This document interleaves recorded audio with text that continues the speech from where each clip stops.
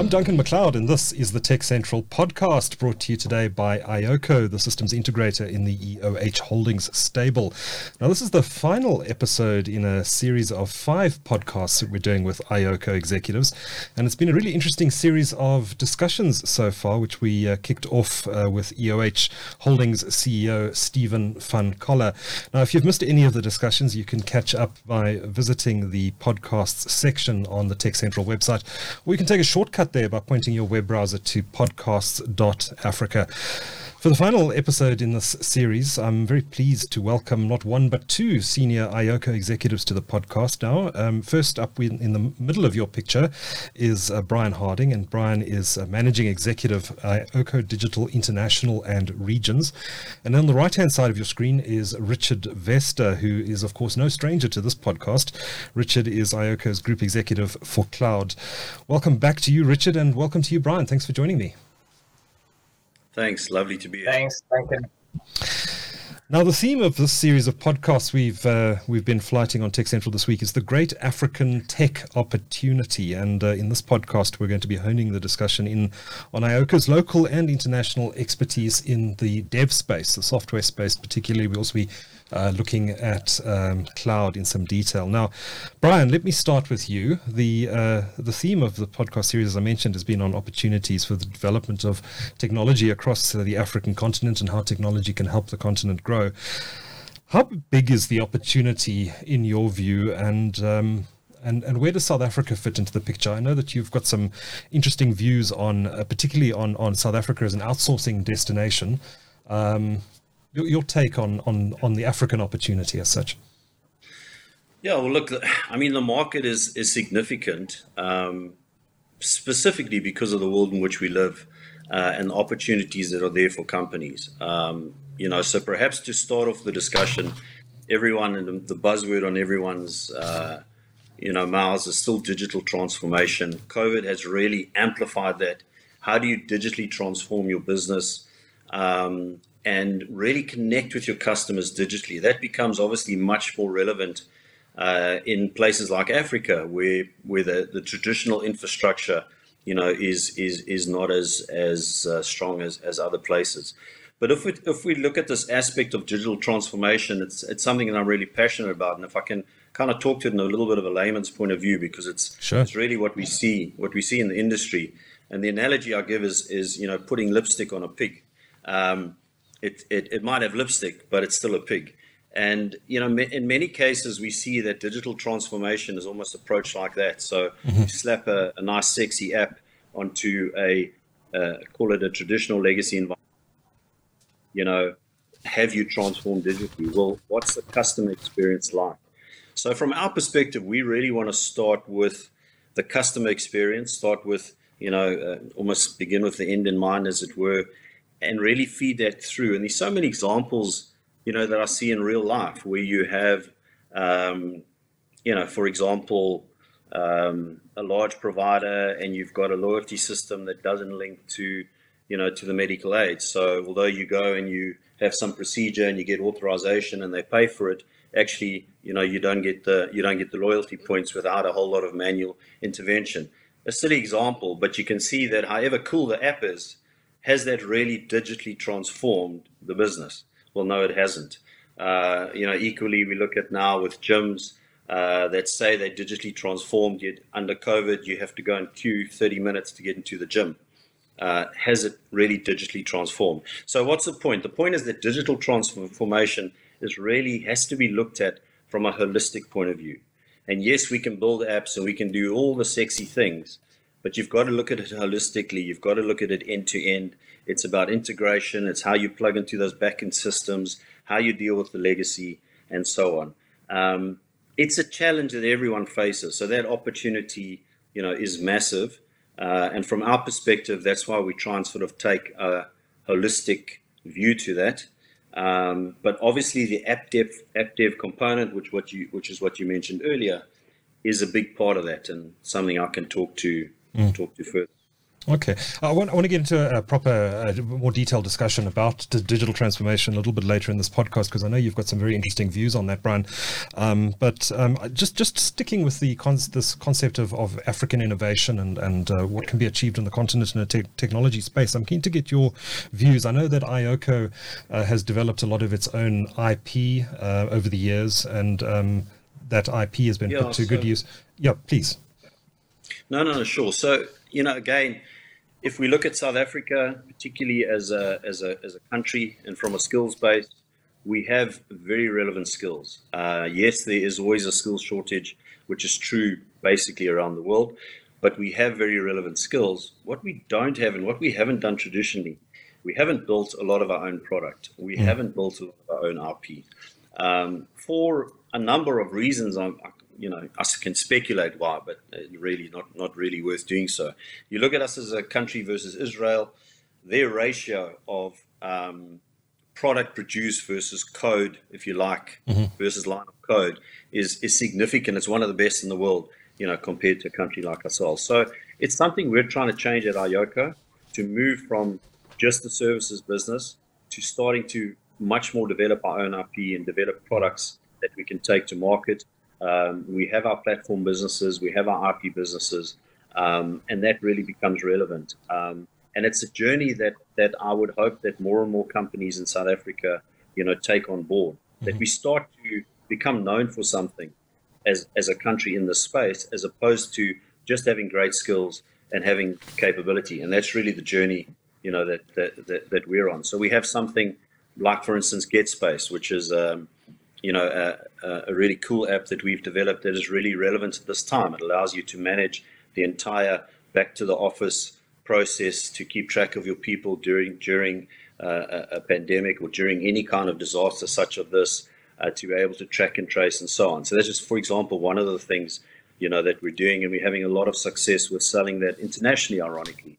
So now you're having something that's developed in South Africa that you're able to actually take globally, and nothing showcases South African skills better than being able to do that. So, Richard, let me bring you in here. Maybe as a starting point, tell me a little bit about iOCO's cloud business, which you head up. How is it positioned in the market? So, Duncan, it's been an incredible journey over the last couple of years. We are really exploring a lot of the hyperscale opportunity in the market, both in South Africa and globally. Our platforms, I suppose, from a hybrid cloud perspective, are really supporting some of the market in terms of those organizations that don't necessarily want to adopt hyperscale, and the organizations that maybe are more enterprise, corporate related, or maybe are more multinational, that do want to explore the hyperscale platforms. We're having some good success with them. So it has been, as you know, cloud is an ever-changing thing as a business model, and it's been exciting, and I see it continue to be an exciting place to be in. Sure. Now, Richard, you're based in Prague, which I always forget. That's in Austria, right? No, it's in the Czech Republic. I always get those two mixed up. I don't know why. Okay, you're in the Czech Republic. So very much a multinational business, and you actually, I believe, have a number of significant clients in the Czech Republic, including a reference bank there. Can you maybe talk a bit about the internationalization of iOCO's business, why you're based in Prague, and where you see this internationalization of iOCO's business going in the future? 100%. So, Duncan, kind of two areas. The one, if we look at the local market, there's a great opportunity to explore what some of the hyperscalers are doing here, specifically AWS as an example. So we've worked with financial institution. We've worked with one of the largest energy providers here, which has been very much around the redesign, architectural lift and shift, security elements, GDPR, those types of areas which are slightly different to the South African market in terms of, I suppose, if you had to reference everything from most important down to what's not so important, it's very different in Europe to South Africa. But those organizations, we've been able to support them on their journey to the use of AWS. And I think if we look at the rest of the market in Europe, they are very fluid in terms of moving applications into hyperscale platforms as opposed to building their own. So our consulting capability as iOCO across Europe, I think, is really an exciting place to be. Excellent. Well, we're going to come back to you, Richard, a bit later in the podcast to delve into some more detail into cloud. But Brian, let me bring you back into the conversation, and let's also delve in some detail into digital transformation, which we touched on briefly at the beginning of the show. I know that to get digital transformation right, you believe there are 4 key components that companies need to focus on and deliver correctly, namely software, design, agility, and interconnection. You wrote, in fact, let's unpack each of those in turn. You wrote a piece on which we published on TechCentral recently, that a significant part of your digital advantage as a company starts with software. You said this in the context of companies' digital transformation projects. What did you mean by that specifically? Well, I think the reality is, if you're looking to digitally transform, the ability to be able to create what you want, to effectively build what you want, is significant. We've moved on tremendously over the last few years, and in fact, some time ago. I mean, if you go back, years ago, software development projects were considered a nightmare, and so the aspect of being able to predictably build what you want. And when I say predictably, I mean a certain amount of time costing you a certain amount of money, was very difficult. We've moved on significantly with that. So now it becomes a real competitive advantage. It becomes an area where you can differentiate yourself, because you're not buying something off the shelf and trying to adapt it. You're able to actually create what you really want. So you're able to create a unique customer experience for your customers.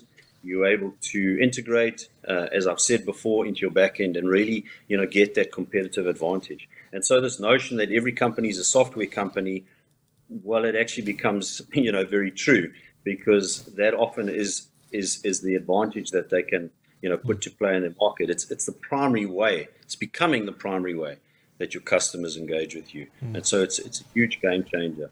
Yeah, we had Colin Miller on the series of podcasts recently, right. And he echoed a similar view. In fact, his view was that all companies are becoming technology companies, and in fact, all companies are becoming platform companies, and that it's your ability to deliver efficiently, deliver software efficiently, and deliver APIs exposed not only internally but externally as well, that will give you that competitive advantage. It sounds like you concur with Colin's view on that. 100%. And I mean, if I can just again, and the beauty about this discussion is how what we mentioned earlier, and I know we'll talk about it more, is the sort of global thing comes into that play. So from our perspective, what we offer our clients is really a global dev experience, a global dev shop. We've got a dev shop in Cape Town, in Joburg, in Egypt, in Prague, and in the UK. And really the idea around that is that you can use the best skills for the best projects, obviously at the best rates. It's a hugely competitive area. So, and very often, and the agility aspect also comes in where, as you're trying to transform your business, you need to try things. You need to fail early and not for a lot of money. And you want the ability to try things. You want the ability to do things. And that's something that we try and give our customers. So, that's a big part of it. It's a very strong part of our business and a big part of the sort of value offering that we offer. But as I said earlier, you can't just do that in isolation, because it's not, that is not digital transformation. Building a cool app for you is building a cool app for you, and it's part of the process. Yeah. I know EOH or iOCO uses this term dev anything. What is that? What do you mean by that?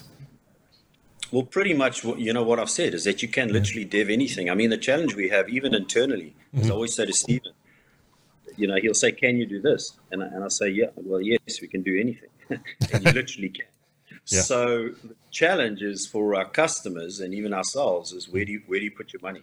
Where do you, because you can actually do anything, and it's not cheap stuff we're talking about. So that again, you've got to look at this holistically to get that bang for your buck and get the return on that investment. Now let's talk about the second component that you mentioned in the context of important component in the context of digital migration, and that's design or design thinking. Why is that so key? So again, just coming back to the examples that I was talking about, you really want to start with that customer experience, and you want to start with the end in mind, or starting from that point of view. In going back many years, you kind of start at the back end, you'd slap on a front end, and off you go. Those times have changed entirely. So it's really about the design thinking, about making sure that what you're doing is the right thing. The actual doing it is, I won't say it's easy, but as I said, we can build anything. So the design thinking is the upfront part of the process that ensures that our clients are able to clearly articulate and get what they need and what they want, and get the thing that's going to make an impact in the market. Because if I deliver something for you on spec and it doesn't achieve what you want from a business point of view, you consider it a failure, even if I've delivered to you. And that's the reality of our world. It seems kind of weird to say it, but what you're saying is understand what you're trying to do and why you're doing it before you set out to develop the software. Yeah. And in many projects that in companies, I guess these things kind of start as ad hoc things and build from there. There's no kind of planning behind it. I mean, I would always encourage companies to have a digital transformation strategy that is holistic. And again, obviously, we help them with that. I would encourage them to choose a partner that can provide that holistic view, because it's really important. If you're slotting in things that are part of the strategy, you're going to get much better, bang for your buck. Yes, you can try the odd thing here and there, but something in isolation, very often it just doesn't get you the traction that you want. This is not an exact science, and it's not easy. So every CIO, every exec out there is struggling with exactly this issue and how to do it best. Now, you also mentioned agility. Take us through why agility is so important. Again, as I was saying, the ability to be able to fail fast, fail early, change direction, and so on. Because, again, going back, you would have traditional IT, which failed in many respects. Spend a long time deciding what you want, putting in place a spec, going and developing it. By the time you deliver it, the business has moved on. Business moves so quickly now that you have to have an agile process that is constantly tracking and changing with that. And so you need a framework, you need a direction, you need a pathway, sure, but you need the ability to be agile in that process. Again, it's something we help coach companies with, and it's inherent in the way that we deliver software. So what you're trying to avoid is to spend a lot of money going in a direction and finding out too late that it was the wrong direction. And agility is key to that process. But again, it encompasses everything. I always say you can't have an agile project, you don't have an agile contract, which again, many clients don't understand. So it's, all these things are fairly holistic in how you approach them. Yeah, and we talk. Yeah, sorry, Richard, jump in. I was going to say, maybe to add in, just in terms of the agility, I think what's made it more realistic for organizations today is the ability to take those applications and put them on serverless architecture, and what the hyperscalers are bringing to the party, where you start also leveraging things like containerization a lot more effectively. In the past, the infrastructure was also a limiting factor to how organizations would be able to adopt or modernize what they're doing from an application perspective. So it definitely is an important part of what's happening with applications. Yeah, interesting. Cloud has made the whole process a lot simpler, has it? Most definitely, yes. Okay, interesting. Now, the last factor, Brian, is interconnection. What do you mean by that? Well, just to what Richard was saying as well, everything in technology has moved on significantly. So everything is interconnected, and the ability, to connect your different environments, connect applications, and give the customers a seamless, frictionless experience is massive. And so you've got to have that integration capability. It's a core part of our capability. In fact, we talk about app dev and integration, and that interconnectedness. As I said, if I give you a great experience in this lane as a customer, but then you have to jump out of that lane, go and jump into another lane, to go. And that's not a good experience. And so sitting behind that is an infrastructure and technology that allows for integration and for this frictionless experience for our customers. What are the conversations like with your customers when you talk to them about these issues? I mean, I imagine that a lot of what you're speaking about here are going to require cultural change within organizations and really upending the way their teams work on projects. Do you find that there's a lot of resistance as you have these conversations with clients about changing the way they do things? Not really. Most people are aware of the challenges. What they sit with is trying to get that through their organizations. That's the reality, is that, and very often technology is the least of the problem. We know how to achieve these things. We know how to put in place the technology to get you there. Mm-hmm. But these ramifications around that, these often organizational change that's around that. Mm-hmm. And that's where companies struggle with. Unless you're starting with a nice clean slate and you just started your company, very recently. And in fact, if you look at the companies that are newer, they tend to outsource a lot of this. Mm-hmm. And their world is a little bit easier because they don't sit with legacy environments that they need to try and manipulate and change. Mm-hmm. And so that pace of change, that two-step pace of change, is often difficult for clients to do. But no, we in many instances are talking to the converted. The trick is how do you integrate this into the organization? Richard, let me turn the conversation back to you, and let's delve into cloud in some detail. Now, Richard, I know we've actually talked about this on a previous podcast, but I think it's worth exploring again in a little bit of detail, and that's why asking the question: why should companies consider iOCO Cloud?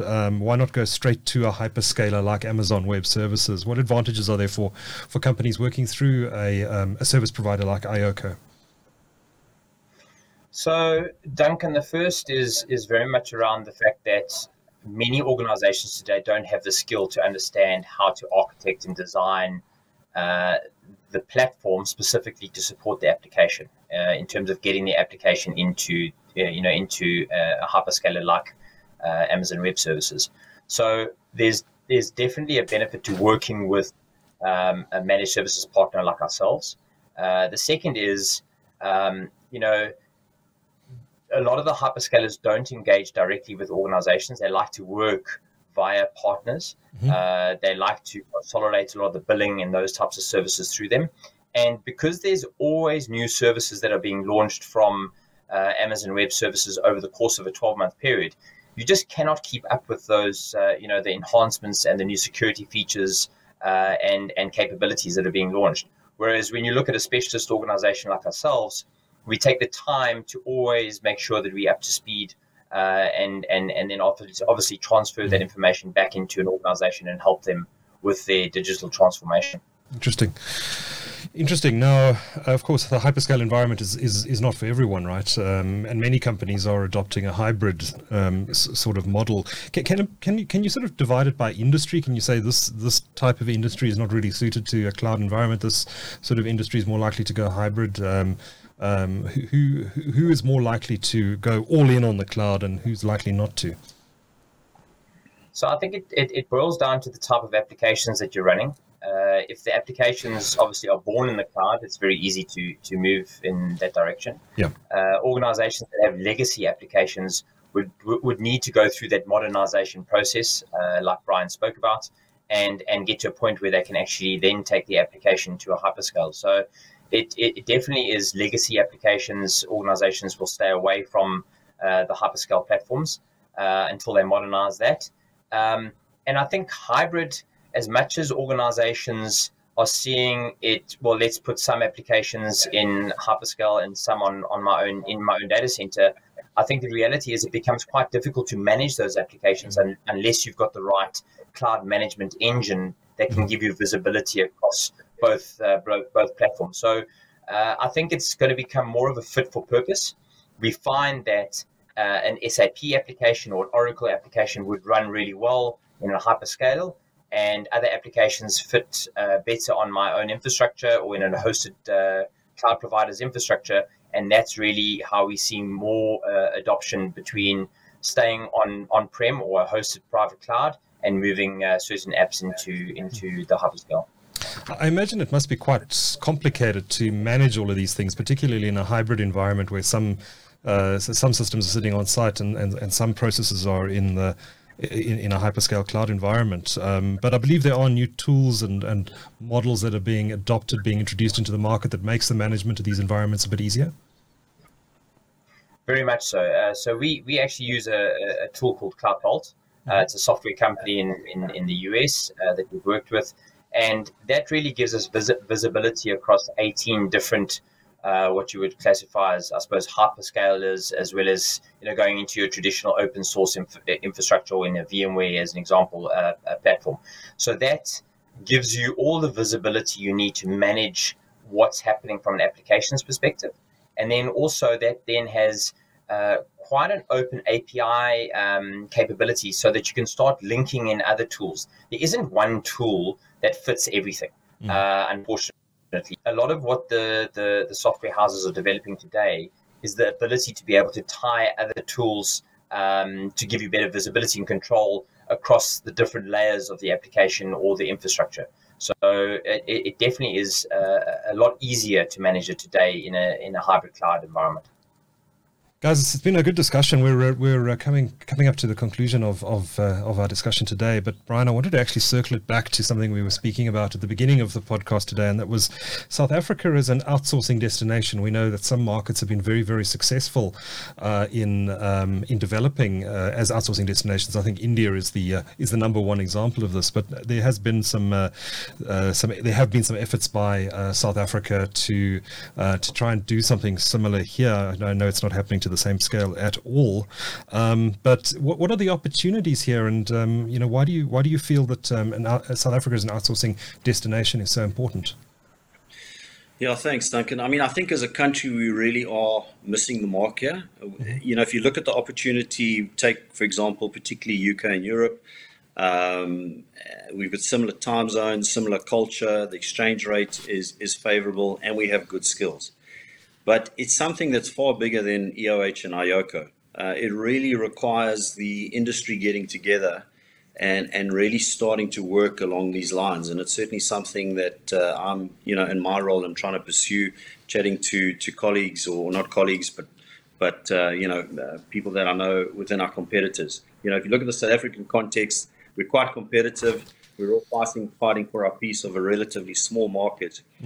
Wouldn't it be wonderful if South Africa had actually access to world markets? So for us as an iOCO, a very big part of our strategy, as I said earlier, we've got a presence in the UK, a presence in various places in Europe and the Middle East as well. And the model is really to try and take South African services and products, into the world, but also to build, that presence there. If you look at the main outsourced destinations, you mentioned India. The people that are frankly eating our lunch is Eastern Europe. Skills in Eastern Europe, very, very good, very competitive on rates, and we're losing out to that. And there's absolutely no reason why we should. I don't know if Rich wants to give examples of, he's over there, so he heads up UK and Europe for me as well, and a big part of our strategy, and maybe give you some examples of work we've done there for this time. Richard? Very much so. What's exciting for me is going into the Czech market as an example. So I don't speak Czech, but part of the team here, I obviously have local Czech-speaking individuals, highly skilled across the digital space. And when we go and engage with customers here or in Switzerland, we're able to go and initially obviously engage around the digital transformation requirements, but then resource a lot of the skills that are doing the actual lifting and shifting or redesign work on the application side from South Africa into the market here. So I think we found a great opportunity for us to be able to engage with the local community, corporate enterprise, but still leverage that the South African community from an iOCO perspective to support us with with all of that exciting stuff. And it really is. It's the India, as you referred to earlier on, but it's South Africa into Europe. and obviously leveraging what we have as iOCO internationally. Great. We're about, unfortunately, to be interrupted by Eskom in the form of load shedding, so we're going to wrap up the podcast at that point, guys. But fascinating discussion. Again, if you've missed any of the interviews in this series, they're all well worth going to have a listen to, starting with Stephen van Coller's interview and then going all the way through. So do go ahead and have a listen to those. You can access them directly on the TechCentral website, or just go to podcast.africa to go to the section on the TechCentral website where you'll find all of our podcasts. Now, Richard Vester is Executive Head of Cloud at iOCO, and Brian Harding is Managing Executive, iOCO Digital International and Regions. Thanks for wrapping up the series for us and for your time today. Thanks, Duncan. Enjoyed it. Thank you.